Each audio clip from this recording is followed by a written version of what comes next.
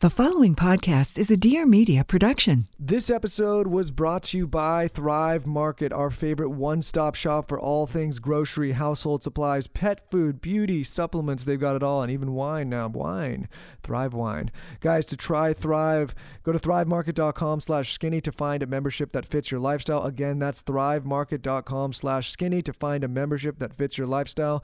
Everything is 25 to 50% below retail, straight to your door. thrivemarket.com/skinny. She's a lifestyle blogger extraordinaire. Fantastic. And he's a serial entrepreneur. A very smart cookie. And now Lauren Everts and Michael Bostic are bringing you along for the ride. Get ready for some major realness. Welcome to the Skinny Confidential. Him and her. Aha!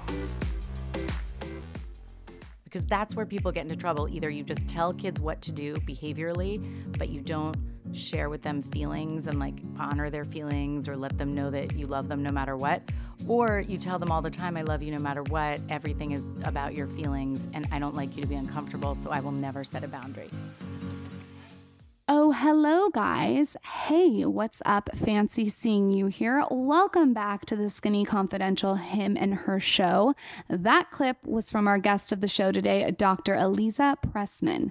She is the podcast host of this major podcast called Raising Good Humans podcast. She just had Jennifer Garner on her podcast, which is such a good episode, so definitely listen. And she's also part of Dear Media. She is a psychologist and co-founder of the Seedlings Group as well. She's smart and she knows her shit when it comes to raising good humans. Today on the Skinny Confidential, Him and Her podcast, we go sort of everywhere. We talk about how to deal with tantrums when you're on the plane. I'm sure a lot of you have been there. How to deal with tantrums in general, how to deal with postpartum.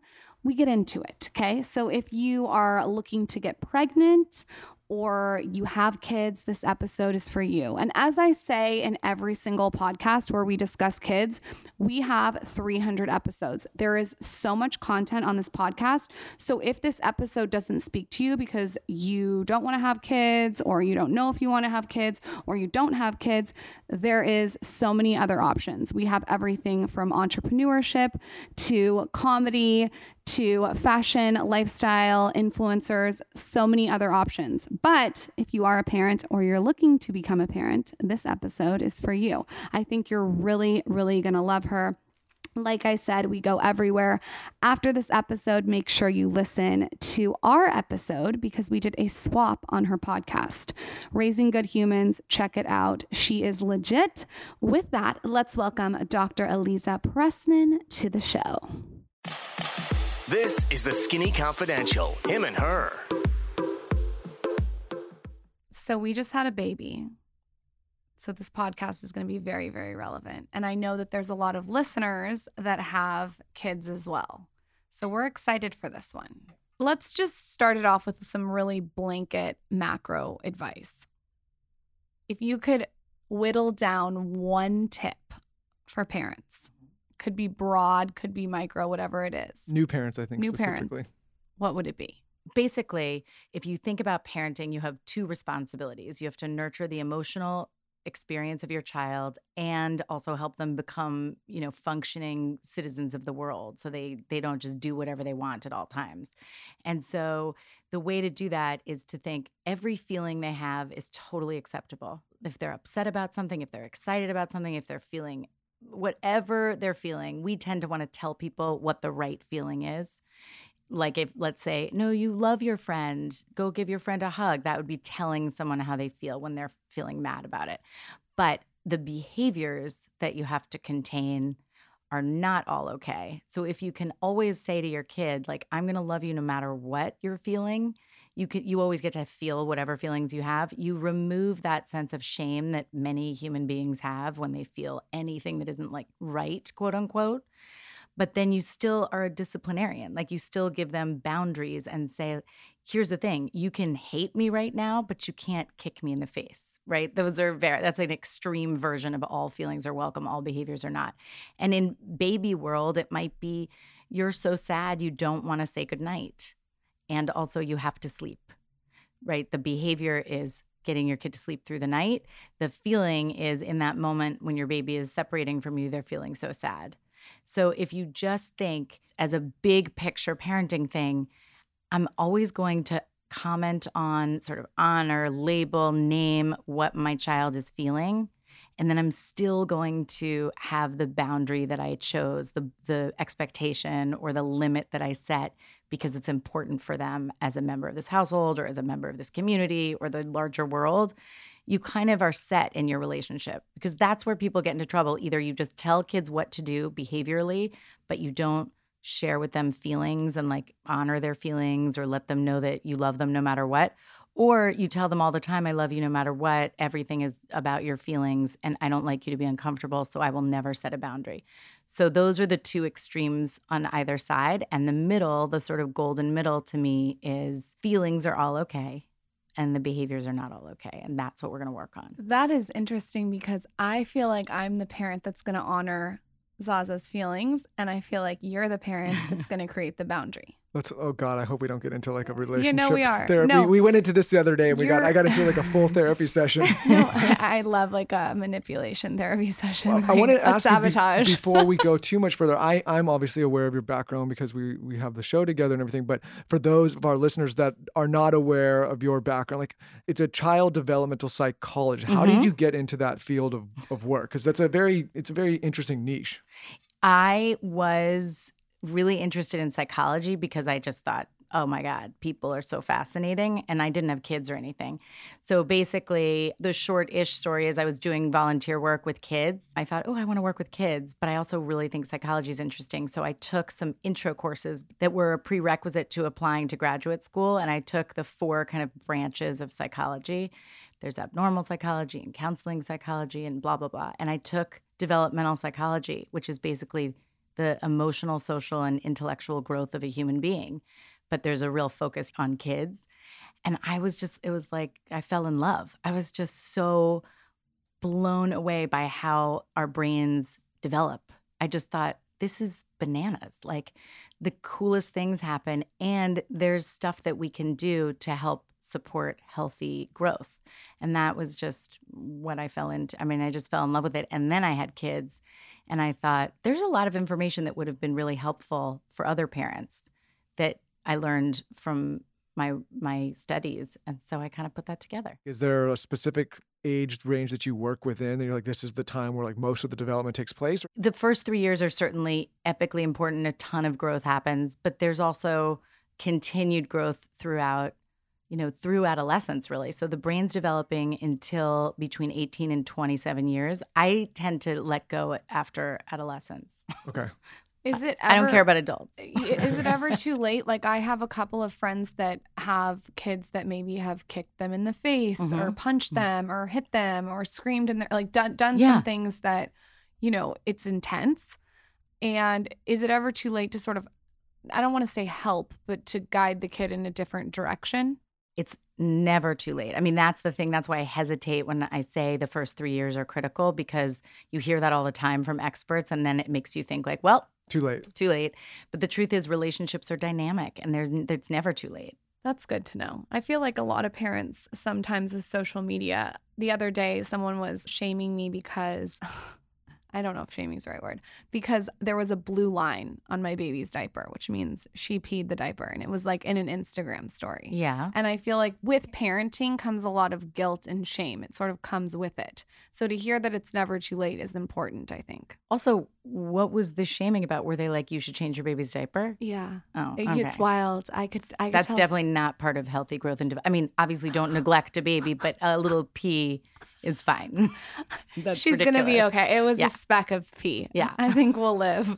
But we have an alarm in our house that as soon as she pees, we go and all that. Everyone runs out of every room. And it keeps everybody super calm, right? Do you see a lot of mom shaming and mom guilt in your industry? I do. And it's a liability for me too. When I first started in my private practice with parents, I would walk down the street. I'm from New York, and I would see clients, and they'd apologize to me with whatever was going on. Like, I'm so sorry I don't usually give my baby a pacifier in the middle of the day, but ... Or I'm so sorry she's napping in her bassinet. And I was like, what have I done to make you think that I'm judging your parenting? I just want to be there for guidance and support and whatever feels good. Nobody's a good parent when they feel ashamed. Nobody's a good person when they feel ashamed. That's when we have our crappiest, excuse my language, but like our worst use selves. Any language on here, anything you want to use. Thanks. What I was going to say though too is that I do give Zaza a pacifier in the middle of the day and she does sleep in her bassinet. Is that bad? Not at all. I mean, I think that the pacifier just shouldn't be, it's a great thing. Sucking on a pacifier is soothing. So babies need to suck. It's only if it's plugging a baby who's trying to talk or make sounds. That's good to know. So when she starts to really want to be super verbal and I just put a pacifier in to shut her up. Yeah, pull that back out. Okay, I'm going to pull it out and put it in Michael's mouth when he starts talking to me because that's actually a really great idea. Like a good hack for your husband when he doesn't shut up. Is give him the pacifier and let the baby talk.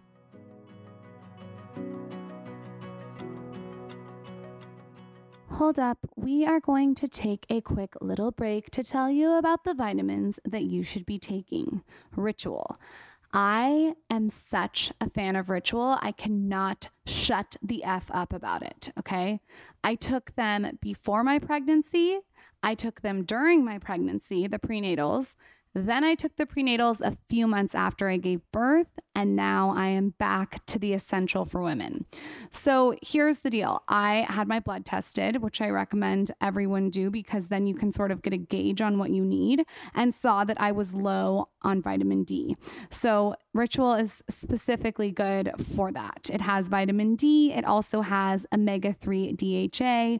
It is amazing. And if you're an obsessive label reader, like most of us are in 2020, just so you know, Ritual uses vegan certified, non-GMO, gluten-free, allergen-free ingredients.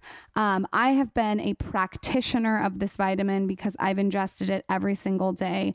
I cannot say enough good things. They have this delayed release, no nausea capsule. So it's really gentle on your stomach and doesn't give you those weird vitamin burps.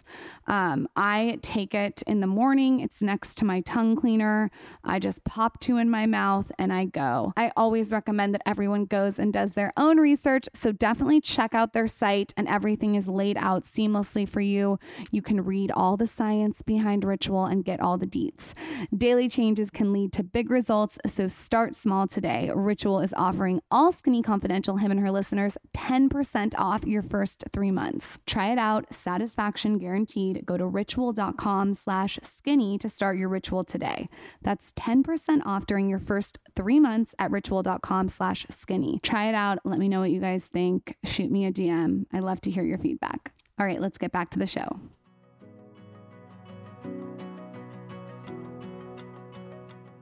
When you talk to people and it doesn't just have to be on your podcast, or when you interview people or just talk to people that are in your industry, what's something that you see has been really successful for parents? I think letting go of a lot of the mom guilt and the mom shame, or the dad guilt and the dad shame, although there's less for dads typically. It's just we know less. We don't know what we're doing. Yeah. I think there is something about feeling like you know, we take a back seat. We're like, okay. Accepting that back seat. Yeah. And sometimes when I think parents are most successful, it's when they take a deep breath and they're like, this is a marathon, not a race. I'm going to blow it sometimes, but I'm going to keep going. And other people are not my problem. I just have to raise this person and have my family. And then like removing the spotlight from what others are perceiving to your relationship with your kid. You know who you remind me of, like parenting style? Do you read Glennon Doyle? I do. I love Glennon Doyle. She seems like the same type of mantra. You acknowledge the feelings, but you also set the boundaries. It's very similar parenting from what I've seen from her. She seems wonderful. Yeah, she's like so I take that as a compliment. It's a total compliment. What are the main issues? Like when someone comes to work with you and maybe they're struggling or they just want to know more about their child, like what are the main issues that they're coming to you with, or the main focuses of the work that they want to do? Like where do you typically step in the most to help them? In the beginning, it's usually a sleep issue. Okay. And then after about a year, all the way until adolescence, it's usually something related to discipline. You know, then there's other stuff that gets thrown in, friendships and social media and all that stuff. But really, it all goes back to discipline. And is it parenting? They have trouble disciplining their child, or they're doing too much? Like what? Sometimes it's as simple as I just want, some guidance to sort of have a check-in. And sometimes there's a real issue, like there's acting out that's going on or there's difficulty in the relationship. But many times I work with parents and they're just like, I just want to be prepared. So I just want to be armed with information and then I can make the decisions on my own, which is my goal, is that it's not like, come, let's talk only when there's a problem. It's more like, let's just get to know this process of being a parent and what feels good for you. And I hope to give the research with the understanding that it's never going to be one size fits all because everybody's going to have a different vibe and a different style. What are some tools or strategies that you have in your toolbox that you use that someone could maybe apply at home to get the parent on the right track? As silly as it sounds, taking a deep breath before you do anything in your parenting and probably in life, or talking to your wife, you take a deep breath. Yes. A lot of this stuff translates in relationships with anybody. I need a ventilator. Take some breaths. Forces you to respond, to find that tiny little pause between reacting and responding. And that's where magic happens in parenting, because you don't just go from I call it a lizard brain. I'm not the only one who calls it that, Sure. but just that, gut reaction. And you actually take a breath and then your body tells your brain, you're not being chased by anything. This is not an emergency. Let's make a reasonable decision right now. And that's when you make good choices. And it takes a split second, or maybe it takes 4 breaths, but you do it. And then, if your child is having a tantrum, you don't start freaking out because you're able to take a breath and go, okay, what's this about? What do I need? What do I need out of this moment right now? What does my child need out of this moment? And if you don't do that, you're just like chasing a kid and getting yourself all excited, and then they get more excited and it just ends up upsetting you. Let me give you a 4 instance of like what we're kind of like our style here, of what we're doing, because we're new parents and we've never done it before. But both Lauren and I, when we had the child, we really took the attitude like, okay, obviously we want to be great parents and we want to raise this great human, but we have the attitude like the child is kind of coming into our world and we're not stopping everything and making everything about the child. That's not that we don't love the child and want to take care of it, but it was not like, okay, we didn't stop everything and quit everything we were doing and stop having a relationship with each other, stopping intimate with each other. It was really like, how do we integrate this child into the life that we've already built? How do you feel about that strategy? And I can give you more examples as we get into it, but like from a high level, that's really how we looked at it. And I think so many parents, and I don't know what's right or wrong, when the new child comes in and it's all about the kid. Mm-hmm. And I get that because you love this thing more than anything. But we were really like kind of conscious and proactive about making sure that this child kind of adapted to our life. I don't know if that's right or wrong. I don't think it's about right or wrong. I think it's about what's going to make you both the most comfortable parents, the most confident parents. And so you're going to be better parents and more present if you are still doing the things that keep you fed as human beings. So for you, it may be setting, like making sure that you guys have date nights and making sure that you honor all of the things that keep you healthy. And for other people, that doesn't make them feel good. And so it's not right or wrong. It's definitely, you absolutely put your oxygen mask on first. And for you guys, that's what that means. Yeah, like a 4 instance is right when she was born, we before COVID, she was born in January, we'd go out to lunch. Like the baby came to lunch and she's now used to doing that with us. And so it's not a big issue, but we've had friends that have children our same age. It's like, how are you bringing her to lunch? It's like, well, from the beginning, we just like, she didn't really have a choice. She's just there. Mm-hmm. But now we've also had the camp like, oh, well, maybe she doesn't want to be there with you. I'm just like, we're balancing this whole thing of like, what's right, what's wrong, like what's proper, what's not. I mean, you also have to let her like a little bit watch her. So I know for me, when I had both my kids, this happened where I really cared very much about my own sleep. So I cared very much about their sleep. And I found that when I made exceptions for sleep, it backfired because they would get up earlier, let's say, and then I would be miserable. So I didn't, let's say, take them to lunch, even though that's not an example because I did. But I didn't do the thing that maybe was more fun for me in the moment because I was actually thinking about myself and how I would want them to respond. So it wasn't that I was selflessly saying, well, no, my kids have to be in bed at this time. It was, or they'll get up at 5 o'clock in the morning and I'm not up for that. So it's not really right or wrong. It's just when you're watching your baby, like if you had the kind of baby that can't go to lunch with you because she'd be crying the whole time, you would not want to go to lunch with your baby. Sure. Sure. I also, for me, like, and I don't know, and I don't really care what anyone else thinks. I mean, I would love to hear your opinion, but as far as like outside noise, I don't care. For me to be a healthy human, I want to be able to bring the baby to lunch. Like, that's something that makes me happy, for her to be able to be adaptable and independent and sit there and hang out with herself. Like, independence is such a thing that I want to teach her. So if we're at lunch, I want her to be able to sit there. So I do think it's like playing off what you said. You have to figure out what makes you happy and sort of adapt the baby to that. One thing that we've experienced that, I mean, again, this is just because we were ignorant and didn't know, and it was hard in the beginning, is the baby has never slept in our room. Like from the beginning, she slept in her crib. And so now she actually, like, if we try to get her to stay in the room. She doesn't want to. No, she doesn't want to. She wants to go to bed. She wants to go to bed at 7. She's very anal about it, and she wants to get up at 6:30. Sounds familiar. But she's anal like you. I think we thought, okay, we're going to miss these early moments of being able to cuddle with the baby in the bed early on. But now we have the benefit of, like, she sleeps all night and in her bed. And so, but from a developmental standpoint, like, how does that affect the child if they're not with us that early? Or is it good? Is it bad? I mean, sleep is one of the most important things for their development. So, like, if you have a baby who's sleeping and only cuddling with you when they're awake, when they should be awake, that kind of works for everybody. Okay. I want to do another, for instance, since Michael gave one. So say you have a toddler and they're throwing a huge tantrum in the middle of a restaurant because they can't have any more ice cream. They already had cake earlier in the day and it's over. The ice cream thing's over. And you said no. How do you finesse that and handle that when there's all these people looking at you? Is there like a step-by-step way to handle it? Or should you just go with it each time? It goes back to the feelings thing. Like, they're feeling really mad, angry, dysregulated because they want that ice cream and can't have it. And that's okay. They can be mad as hell, but you're still not giving them the ice cream. Now, when you add this public part of it, because if you were in private, you would be able to validate that feeling and say, you're so mad, you want that ice cream so badly. And then you just wait for them to finish crying, be present, but not give them the ice cream. However, in public, you have to decide, you know, how much you care about what other people are thinking. I personally feel like it's everybody has either been a toddler or has had a toddler or both. So if they can't handle an upset toddler because they, you know, and it happens. People will be like, I'll help, you know, do you need help?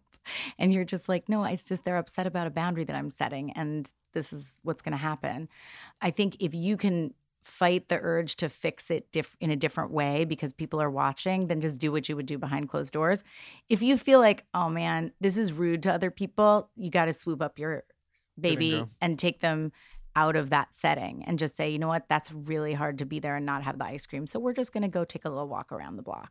Yeah, I mean, it's funny. Like, I think once you have children and you've experienced those tantrums, you're much more empathetic to other parents. That are like before you ever have children, you're like, I will never do that. You're like, what's this kid, this bratty kid? But then you see it, like, oh my, you empathize with the parent because, like, especially on planes and stuff now. But you know, it's hard when you have maybe people that don't empathize and they're sitting there looking at you with daggers. Yeah. And you know, you want to be a good human and like a socially, I don't want to say acceptable, but but being thoughtful, sort of the people who came out to lunch and who don't want to ruin their experience. That's something that I think about a lot. It's like, I don't want to ruin, like, if someone's gone to a nice place or a flight, and I don't want to ruin their experience because I'm being selfish. At the same time, like, you have this child and you gotta take care of the kid.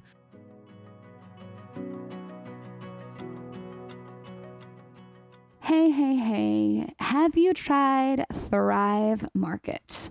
Here's the deal. It's 2020. We want everything delivered to our door now, and that includes our groceries.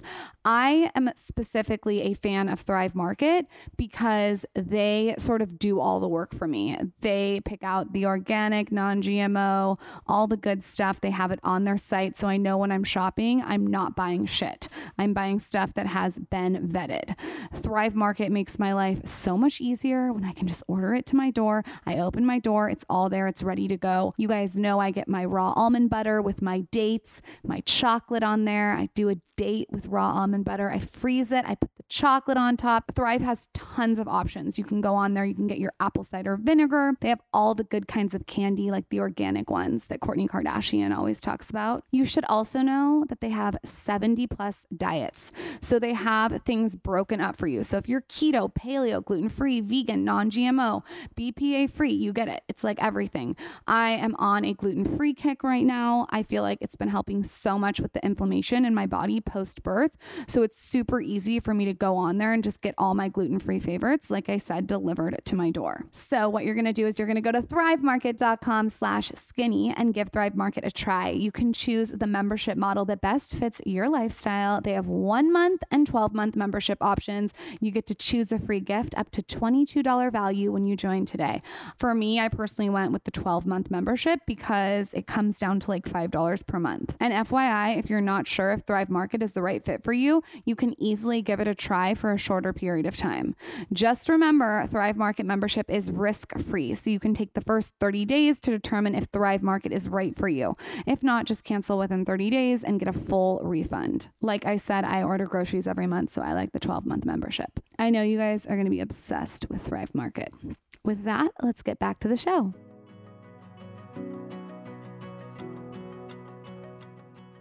That's where I think you take them out of that setting and just go for a walk with them. And some people would say, but then you're giving attention to the tantrum. But the truth is, the only thing that could go wrong is if you're like, here's the ice cream, I can't do this. And that's going to make you happy because that message is like. Well, let's talk about that. Don't stay on that vein because that's, I think, what a lot of parents do. They get flustered and the kid's crying and they're in a tantrum. We're like, oh my God, how are we going to stop? Just give them the ice cream. But what does that do to their development? Well, I mean, once in a while, nothing does, everything's fine. But over the long term, it sends the message, you're going to give them whatever they need if they dysregulate and flip out. Versus, okay, if that happens to you, we're still going to keep our boundaries because we made them with thought and care. But we'll be there for you. We're going to take a walk and you're not going to be left alone to be upset. I mean, the research suggests that the kid whose parents keep the boundary but support their feelings is probably going to do a little bit better. But I think just on a human level, it's intuitive when you really think about it. And the times you get stuck where you're just like, fine, I'm just going to give you the ice cream, are if you, the adult, just either feel guilty about how other people will perceive you, or you just can't handle seeing your kid upset. And it just feels so hard that you just want to fix it. Planes. Everyone wants to know about planes. Yeah. Oh. What do you do besides giving them a mini bottle of whiskey? Yeah, I mean, I feel like planes, unlike restaurants, are so rare that you can kind of get away with a little bit more, don't set the boundary that there's only going to be one ice cream. Just set the, do whatever you can to get through the flight. Yeah. Don't set yourself up to have to say no because you're going to end up having to say yes because of the flight. I'm just going to take a Xanax, pass out and let you deal with it. I just, I think you just let planes be a time for screens and a time for treats and a time for stickers and a time for whatever the hell keeps you and the people in that small contained space from going crazy. And understanding that, and pacifiers, and understanding that sometimes there's nothing you can do. And it's just going to be one of those moments where you just want to crawl under the seat. I have a pacifier in every single purse, every single car, every single pocket. I have a question that I don't know if you get asked a lot. How do you deal with children and death? And I mean death of an animal, death of a grandparent, death of a friend. What's the right way to deal with it? That's a heavy question. I don't feel like it's talked about enough. It's not talked about enough. Yeah. And in fact, I was just recently told about someone who didn't want to say that a pet died, and they said that the pet went away to a farm. Lie. And it's a straight up lie. So 2 things. One, it goes back to coming to terms with allowing all sorts of feelings to happen for your kid and not thinking a sad feeling is so horrible. You start with toddlers where you look at flowers and the life cycle. They do it in preschool, like the life cycle of a frog or a butterfly. And so they kind of learn in those cases, the flower dies, let's say it falls off the tree and you see that it died and its body stopped growing. And then that's the same thing with human beings or a pet is that, grandpa got very, very old and his body stopped working and now he's not coming back anymore. And then you decide what your religious beliefs are, your spiritual beliefs, if you want to give some more of a story. But not acknowledging that death happened is really, really setting kids up to be extremely anxious about death. Because they think like something could just go away out of nowhere. Just disappear out of nowhere with no explanation. It's so off-putting. So I think being very straightforward, but in a developmentally appropriate way. So depending on their age, using language that they understand. It's really hard when it's certainly a peer. That's harder than explaining someone older. A pet is easier to explain. But it's so important to be honest about it so that they can handle those moments and know that you're there. And you don't even have to say, don't be sad because he's watching over us or whatever. It is really sad. But we're going to, then we'll get through it. Let me ask you maybe another kind of heavy question. It's something I think about a lot as I've gotten older. You don't really realize this until until you get into your 30s, as you're still kind of growing. You're not really reflecting, going back. But as I've gotten older, I start to think I really am. There's a lot of me that's very much so a product of my environment. And I start why am I anxious? Or why do I get depressed about certain things? Or why do I get angry about whatever it is? And I start to think back, that happened when I was this age, or that happened my parents were this way. No fault or no blame, but I really am starting to think about why I am the way I am. Are there any traits or things that you look at, not to scare parents, where you can look at a child and be okay, if we don't correct this or help with this, that this is going to manifest itself in this way later in life? Maybe this person is going to be a very anxious person, or this person is going to be a very fearful person, or things like that you think about, as a child's developing. Because I think what I've realized is holy shit, a lot of these behaviors that manifested as a kid have really affected me as an adult, good or bad. And I think about it now as I have my own child. Wait, hold up. I am going to tell you about Ancestry Health. Okay, so here's the deal. Now, as a parent, I can totally empathize with other parents because I feel like worrying is the job description.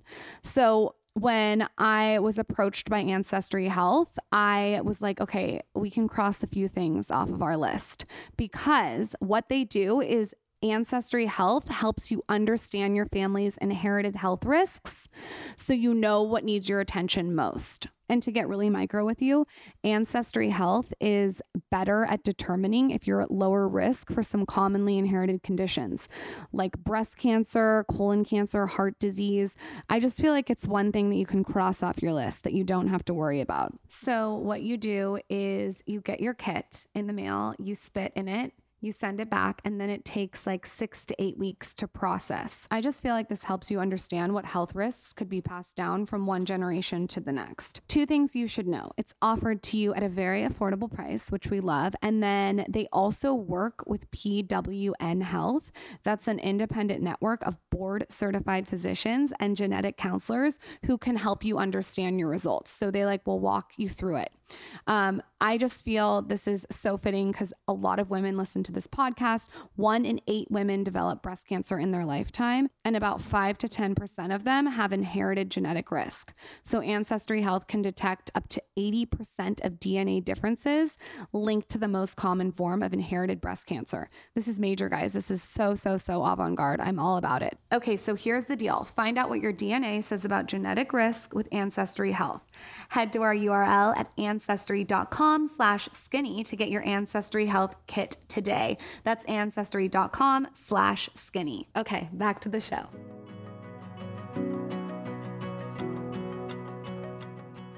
And I'll give you just a micro example because this will be fun. His parents, they are very loud. So the TV is up on 600. The doors are slamming every second. The blender, but my parents were complete opposite. They were very much music and aromatherapy and incense. And my parents did other things, which we can get into too. But it's just different. And so it's interesting when we come together. To give you an example, is when I wake up in the morning, my eyes are, I'm up, I'm go. Yeah. And when I think about it as a child, when my parents woke up, I was wake up, time for school, get up, go.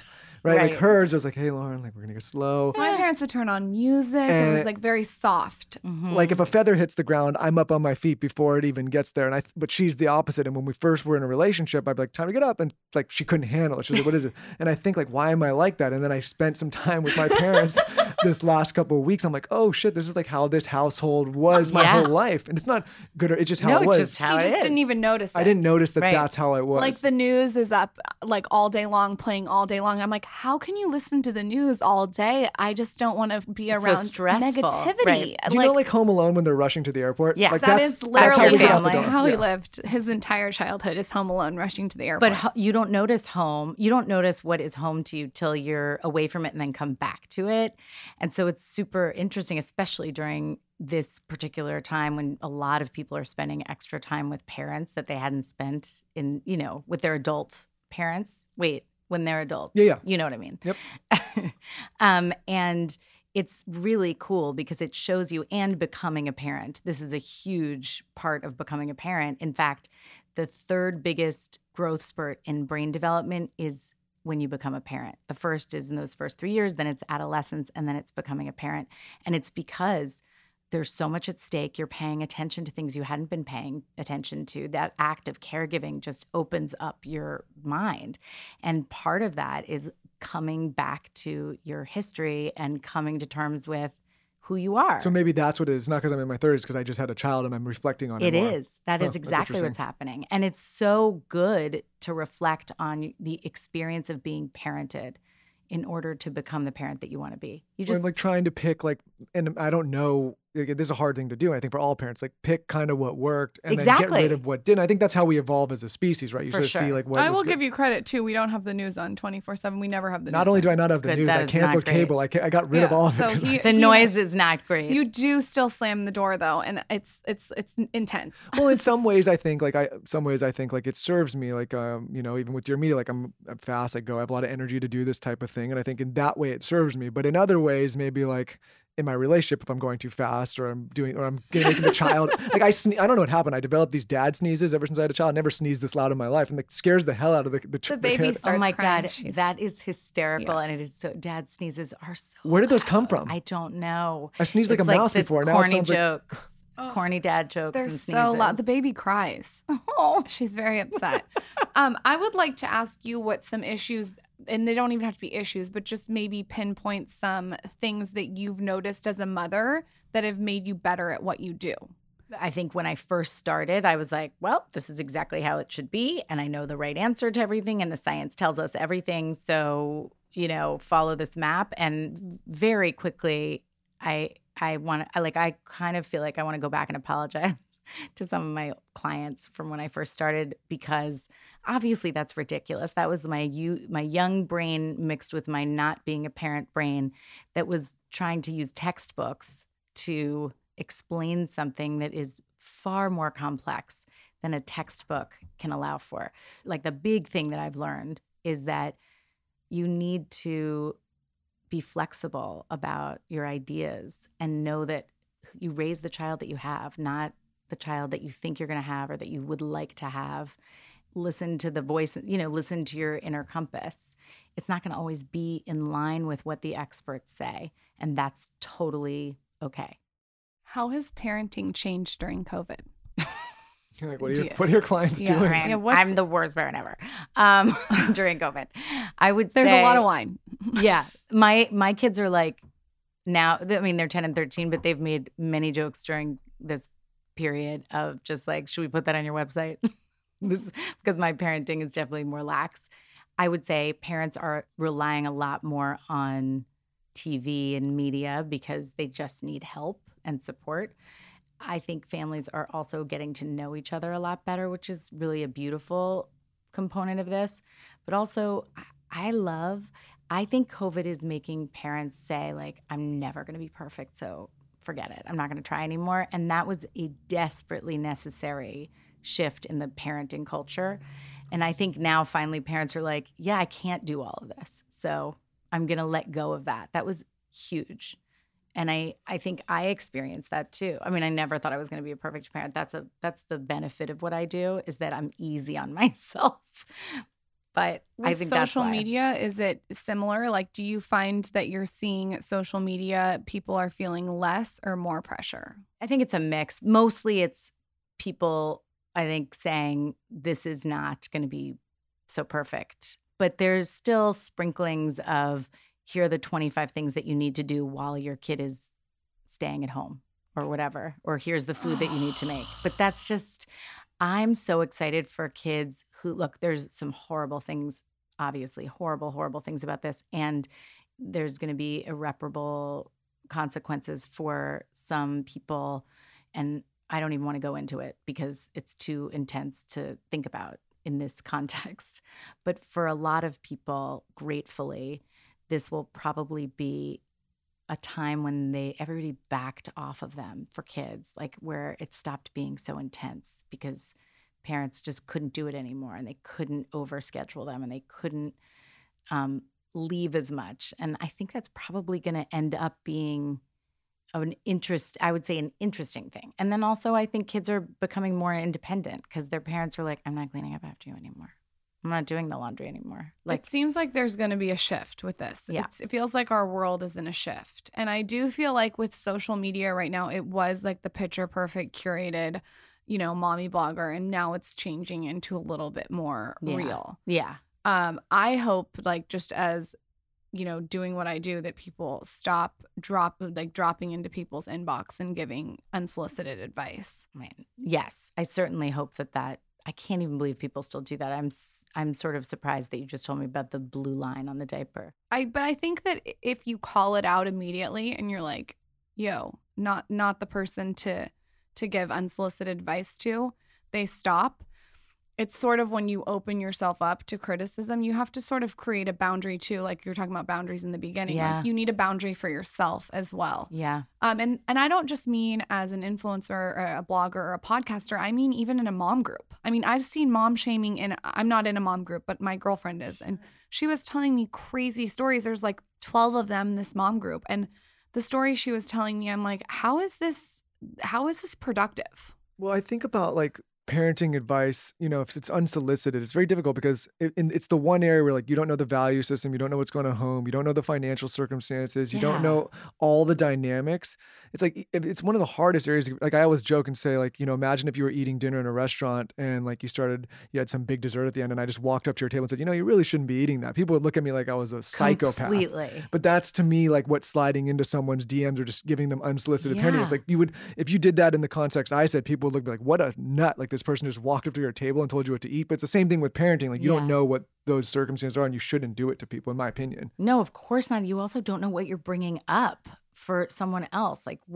That's a really sensitive place. That is a place that gets to people in their gut, deep inside of them. And so a flippant remark or some little small moment of judgment can be quite painful or just make someone second guess themselves. And as a parent, as you guys know, because you're new parents, that feeling is just brutal. And you can't operate under those conditions.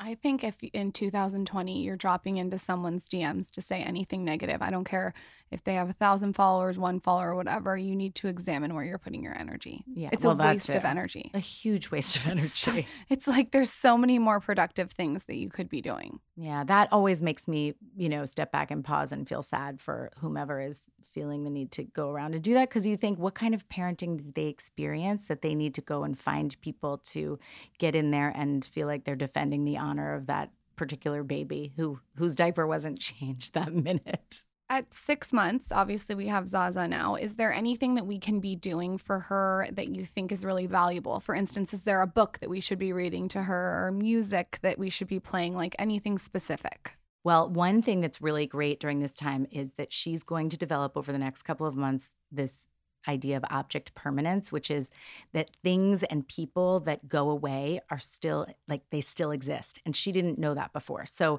for example, if you which bear with me because this will be meaningful, but if there was something that she was looking at and you covered it with a diaper cloth, up until now and maybe another month or so, you'll be able to tell, you can play around with it.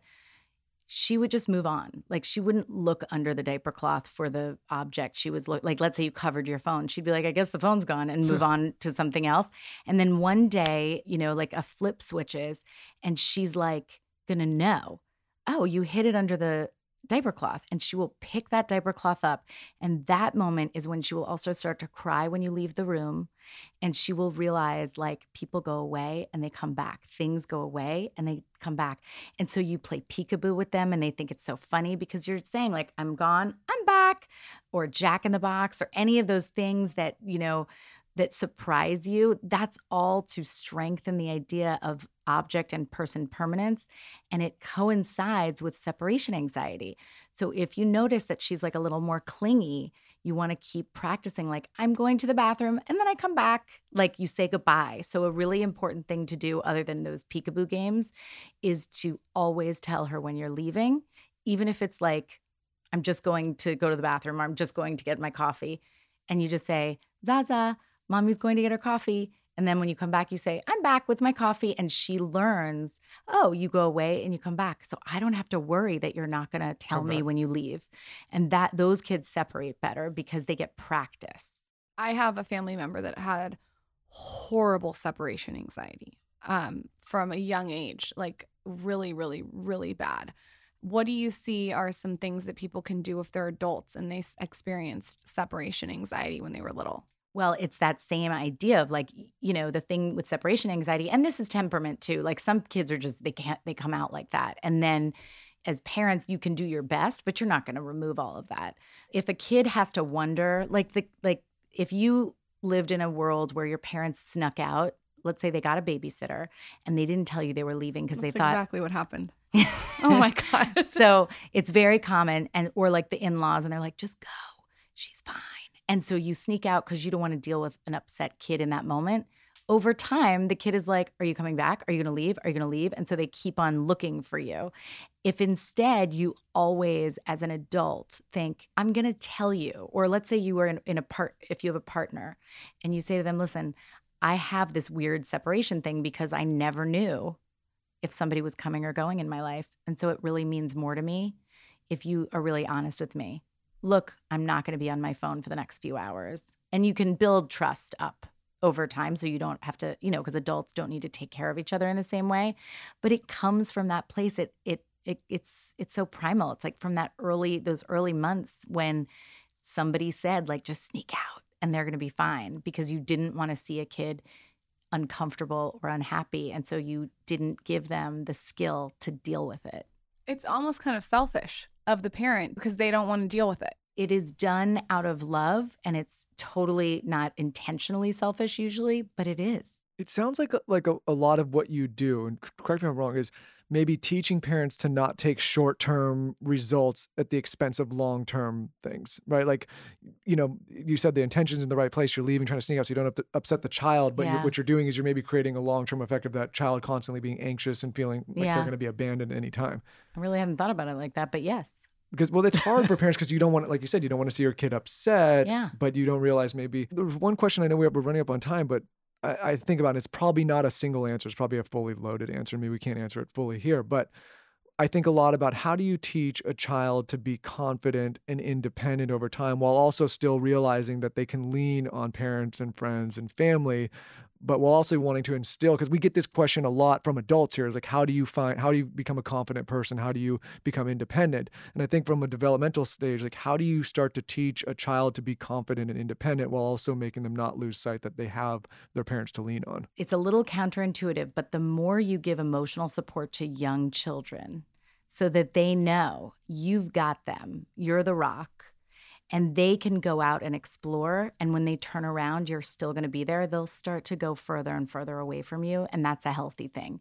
And then they'll turn around and they'll go, oh, you're still there. And they'll check in with you, but they won't feel like you don't believe in them because you're not grabbing them and saying, no, don't go do that. Don't explore. And so the act of being present and available to them emotionally, but believing in them that they can do things on their own is going to fuel a kid who ends up being confident. And so let's say they want to eat, they want to put their food in their mouth, but you really don't like a messy face. And so you take the spoon from them and you force feed them because you just want to control the amount of food they're eating. And it's like all those tiny little things. You're saying that little message there is like, I can do this better than you. And that's not the message. The message is, I'm here to make sure that when you are feeding yourself, if you drop your spoon or if your fork goes in the wrong place, like, I'll help you figure it out, but I'm not doing everything for you. And so as babies get older, as they become toddlers, you want to teach them to do it themselves, but not because you're like, see ya, just because you're like, I'm going to sit here and support you sorting this out. And you basically want to teach them, do things that you can do. Like, never do things for a kid that they can do for themselves, including when they are old enough to hold the bottle for themselves. Let them hold the bottle. But then help them do things that are a little out of their reach. And then for them, the things that you do for them are the things that they can't do for themselves. And so if you always do those three things, you're going to help them become autonomous kids who know that they are capable. And confidence comes from being capable. Like, you don't become confident because somebody says you're amazing. You become confident because you become competent and you know you're amazing. That is so good. I think that I do have to shout out my parents because I think they did a really good job of not judging anything that I brought to them. Like, I could come to them and say, I want to, be this, and it would be so random and something that maybe had nothing to do with college, and they would say, well, go do it. Go figure it out. And I think that I hope that we can do that with Zaza. I think that it's hard when you're a kid and you go to your parent and you say, I want to do this. And they say, no, you need to be a doctor. Yeah. Or, no, you need to go to law school. I never want to put boxes or boundaries on my child. Yeah. What is a book, a resource, a podcast, besides yours, of course, Raising Good Humans, you would recommend to our audience that can really sort of set the tone of parenthood? I love Dan Siegel and Tina Payne Bryson's book, The Power of Showing Up. It's a really good Never one. heard of that one. It just came out in January, and it gives a beautiful overview of all the things that, we're talking about, of attachment and relationship and the things that you can do to help a child become confident and secure in the world. And so I think it gives a great foundation for how to deal with emotions and boundaries. Okay. Well, listen, I mean, I'm really glad we could talk for hours and hours. There's so many questions, but I mean, you have your podcast. Where can everyone find it and listen to it? I mean, you cover so many of these subjects. I think it's such a timely podcast because there's so many people that are parenting, I think, more at an extreme level. Now, we don't have the luxury of a lot of kids going to school, and people are really trying to dive in, like, how do I do a better job, us included. So what can they hear on your show? What can they expect? Where can they, and how often does it go out? So Raising Good Humans. I know all this, by the way. But I know you do. I was like, but I think you know. Yeah. It's once a week, every Friday. The idea behind that in my mind was like, well, you can listen to it over the weekend, but I think the weekends are lost now. Every day is just it's confusing what day of the week it is. Yeah. And I'm trying to keep the topics relevant to what we're all going through right now, but also evergreen in the sense that we're going to need to know how to get through all of this, regardless of whether or not there's a pandemic. We are going to be raising kids and developing relationships with kids throughout, hopefully, our whole lives.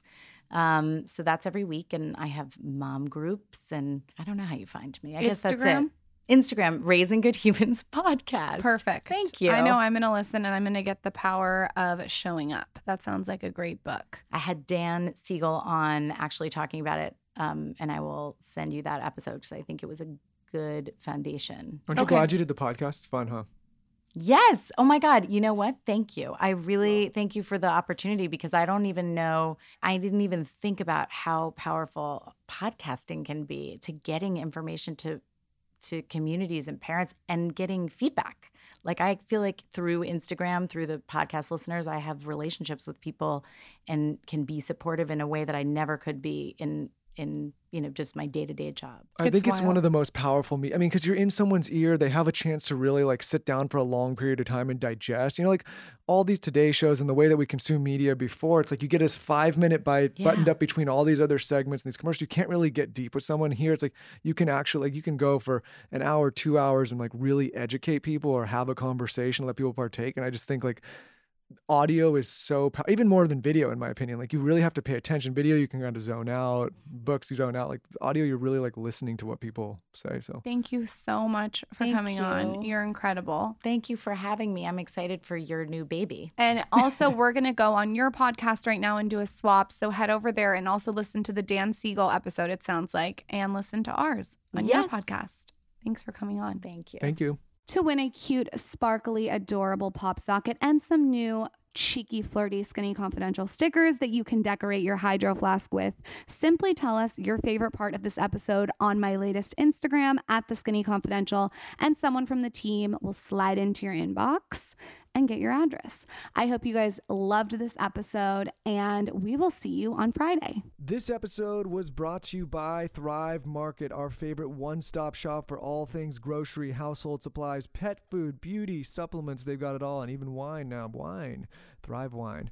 Guys, to try Thrive, go to thrivemarket.com/skinny to find a membership that fits your lifestyle. Again, that's thrivemarket.com/skinny to find a membership that fits your lifestyle.